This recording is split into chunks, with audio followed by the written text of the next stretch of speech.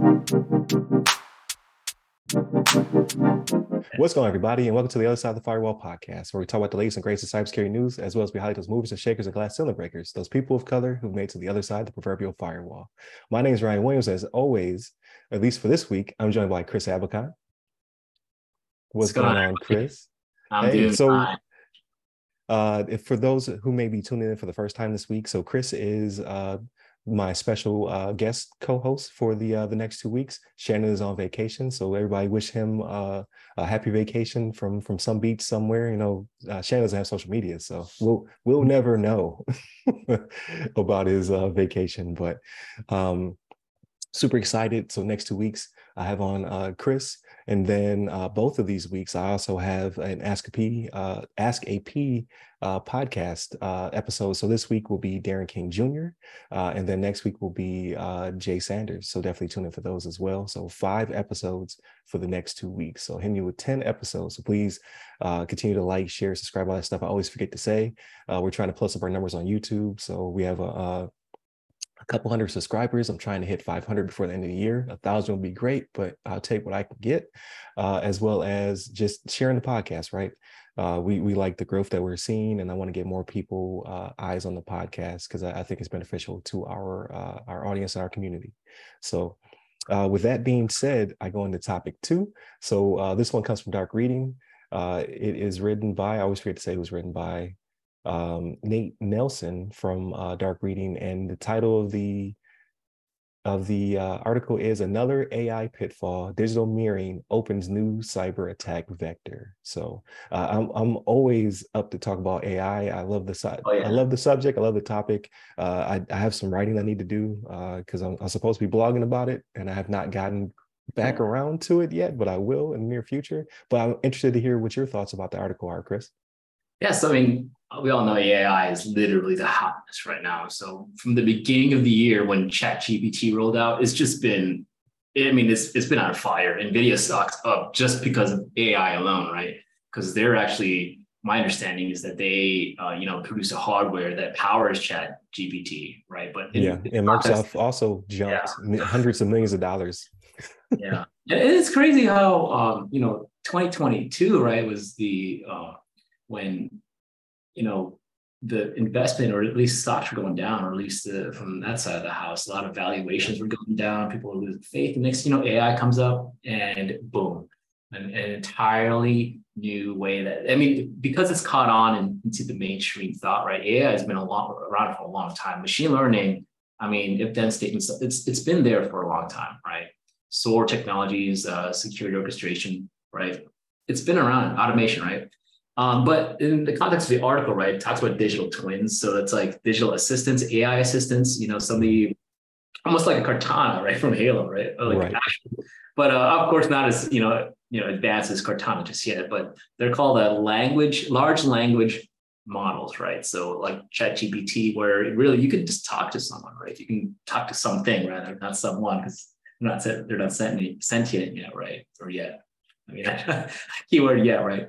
But yeah, so the article talks about some of the difficulty, when some of the security aspects, or people that can use large language models in a adversarial or a way to, do harm to others, or really for personal or, for criminal activity, right? So problem is, it's difficult to, do something like a code review on ChatGPT, right? It's just massive. There's really no continuous monitoring process for these language learning models, because as you're typing, as you're interacting with them, they're constantly changing up, right?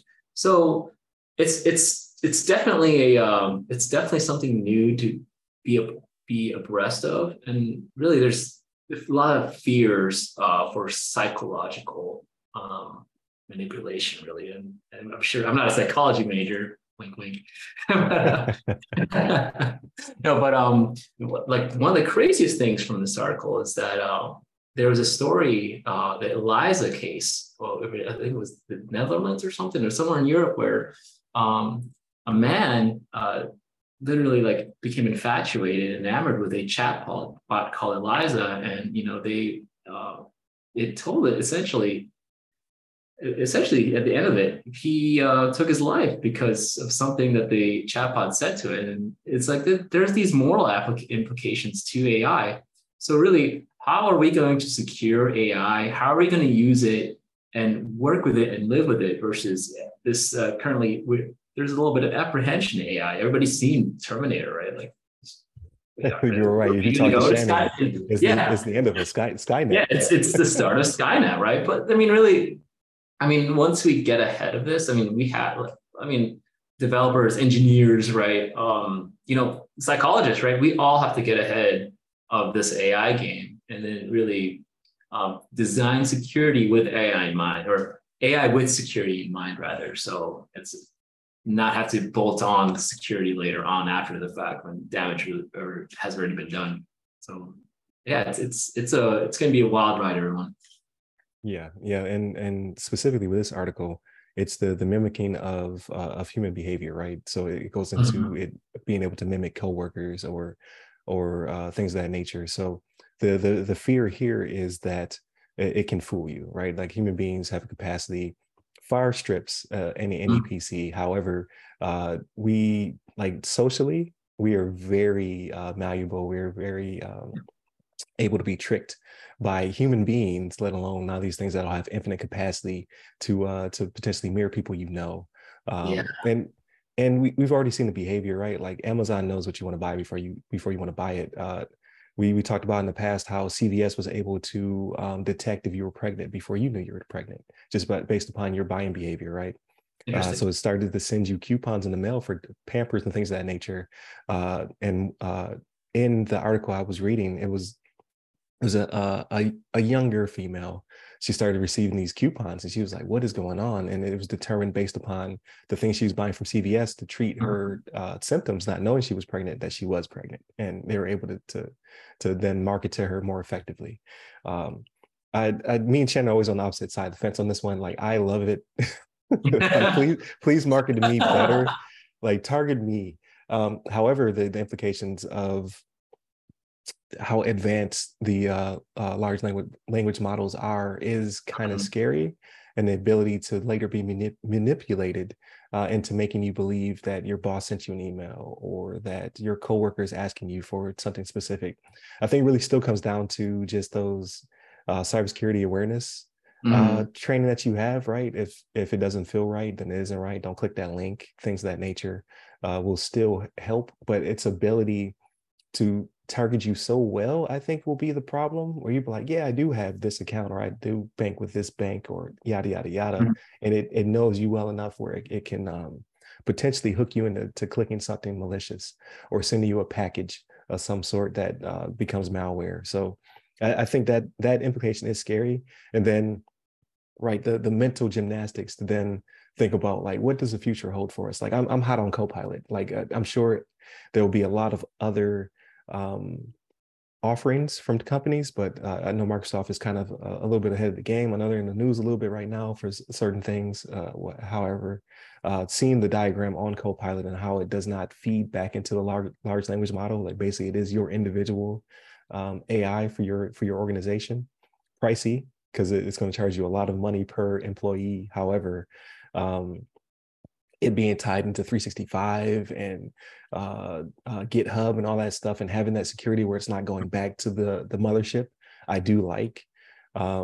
However, what are the implications, right? So, like you alluded, my undergrad is psychology, so I love stuff like this. Like, my graduate is cybersecurity, so I went back to the motherland. But Yeah. I do like the social aspect of how this will impact people, hopefully for the better, right? Like, if you're lonely, you'll have a companion. If you need help, it'll be able to know if you need help, right? Like, no one to know you better than your personal digital Yeah. assistant, and potentially can call 911 if it senses you're having some kind of issues, or at least push you towards seeking help, things of that nature. So I think from that aspect, it will be really cool. My fear is the echo chamber, because we already have that in digital media, right? We already have that in your Twitters and now your threads and things of that nature.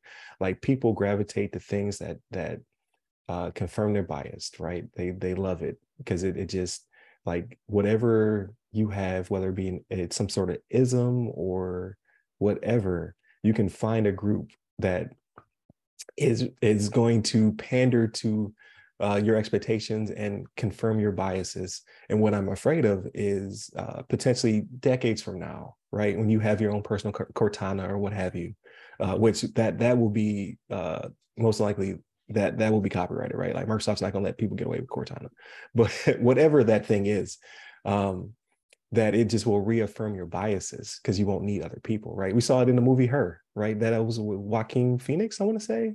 And the voice of the AI was Scarlett Johansson. I really like that movie. I know a lot of people didn't, but he fell in love with his AI, right? Like if you don't have to leave your house, because the pandemic taught us that, like I like that aspect of being able to work remotely and things of that nature, but it's not healthy for everyone. Everyone can't like handle not being around other people, right? We're social human beings.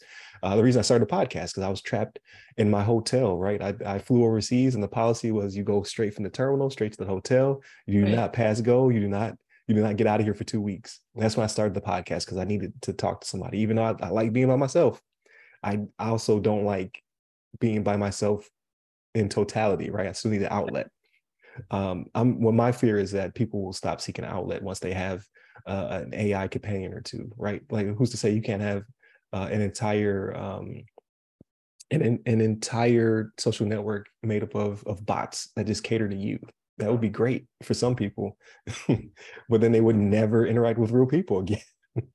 Maybe that comes in, like, it comes in peaks and troughs, right? Because you're looking at generational differences between even just millennials and Gen Z. We've got different tastes in software. Like I think they came up on Snapchat and what's the other one, TikTok. We grew up on Instagram, Facebook. So there might be, I don't know, I'm just thinking out loud here, but there might be a future generation that's like, AI, no, that's not for me. I don't want that thing. Yeah. I don't want to have to rely on it to do anything, because there's going to be a counterculture to this at some point, right? I mean, there already is, but there's going to be a counterculture maybe in a decade or so, where it's like, hey, we're going to be anti-AI, we're going to be let's go as far as saying anti-computers, right? Like people that want to be off the grid, maybe more, right? So that's just one thing I was just thinking about as you were talking. One other thing, actually, like with Cortana, right, with these digital assistants, we've seen instances where entire social media accounts, let's say Instagram, completely AI generated photos, right? It's the same, email or mail or whatever, and people that never existed. People that never existed, their lives, right? Cityscapes and backgrounds generated by AI based on the billions of petabytes of data that's available there for it to draw inspiration from. And so when you combine the visual and then you add a little bit of that personal touch, right, with that large language model, right, it's going to be very, very convincing, right? It's going to be very convincing. And then you're coming in, what's the next step, right? We're talking voice models that can mimic voices of other people that are from history, right? You're already seeing some of this, right? So there's this app called Speechify, right? So if you got problems with concentration, like myself, right, I like to upload some like an article to Speechify, right? And what it does is it reads it out loud for you. But lo and behold, you can actually change the voice. So one of the settings is Gwyneth Paltrow. If you want Gwyneth Paltrow to read to you an article in her voice, right? It's generated. You can listen to Gwyneth Paltrow. But I logged onto it the other day just to see what it was like, because I canceled my subscription because when you don't use something like Grammarly or Speechify, right? Yeah, right. But I logged on and I typed in an article. Okay, read this. You know what voice I heard? President Obama's voice. I was like, holy crap. I could listen to this all day. Let's do it. Right. So it just blew my mind. Right. So I think we just definitely got to be transparency is important. Right. So these companies got to be transparent with their AI, with how they process our financial and personal data, right? It's very intrusive to look at our buying habits, right? It's extremely intrusive, right? So there might be at some point where you can do like an opt out, right? Hey, I want to opt out of AI generated responses. I want to opt out of everybody. Like I think Apple's doing a good job with, hey, I don't want my data to be shared with these companies, right? But there's going to have to be a little bit more granularity, right, with AI, because I mean we're still in this discovery, scoping process. Right. So Right. it's It's already kind of rolling, right? So like the yeah, EU kind of takes the head of most of the stuff now because they're very consumer yeah, protective in nature, or at least that's the way they position themselves. But there's already an AI I forget if it's called AI policy or AI regulation. It's already rolled out. They've already voted on it. It's already starting to become a thing, and it will deeply impact these trillion-dollar companies that are kind of pushing AI to the forefront, right? So right, the implications are already there, and it's going to be very similar, in my opinion, to GDPR, where yeah, like it will impact everybody, even if you're not a member of the European Union in some respect. Like your data will traverse it, or there'll be consumers or customers that also be over there. So globally, it will still cause an impact.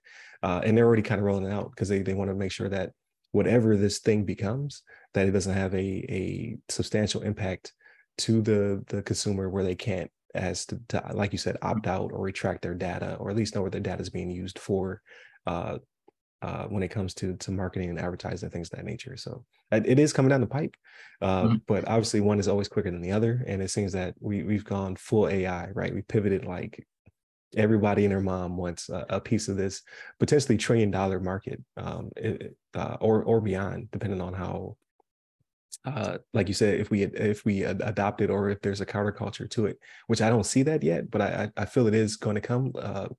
Just like you said, when it comes to, they're creating people who've never existed. So you'll never, well, I guess I at some point I think they'll have to let us know. They'll have to be transparent. But for the most part, right now they can just create actors, actresses, models, like stock footage can just be generated, right? Like now they're getting it down to where it won't have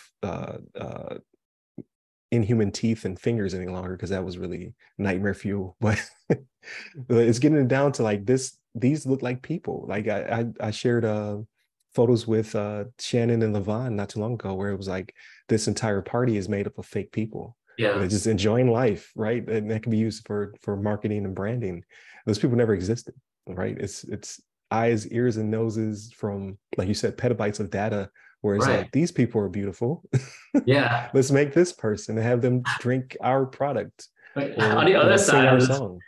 on the other side of the spectrum of that, like I was playing around with Photoshop. What is it? The beta Photoshop, where you can just literally you can highlight a section, just type something in the generative fill, and then it'll pop up some basically what you told it to do, right? But I've seen some really bad implementations where it literally changes. It changed my face to like somebody completely different, and it's more like Van Gogh, or pick some Picasso looking face where my eyes were like this. I mean, it was Right, crazy, and I laughed when I saw it. It's like you said, it was nightmare fuel, but it also it can produce a lot of comedy as well. That's what I right, was right. laughing. No, like again, because I'm not trying to be counter to, like, I'm really excited about what the potential Mhm. future is. It's just that we have to worry about these ethical and moral implications. I mean, down to AI writing episodes of TV shows and movies and things of that nature. Like the Marvel's Secret Invasion, the intros is generative. Like it was made by an AI generative company, made the intro to it. So how many people could have been involved in that process and made money, Mhm. right? Like AI literally stealing our jobs, right? It's going to be Yeah, the future. And then like you said, or you alluded to, the disinformation. Like how many articles will be potentially generated or written that are made to strike fear, right? Like the War of the Worlds radio podcast made people think that we're being invaded by aliens.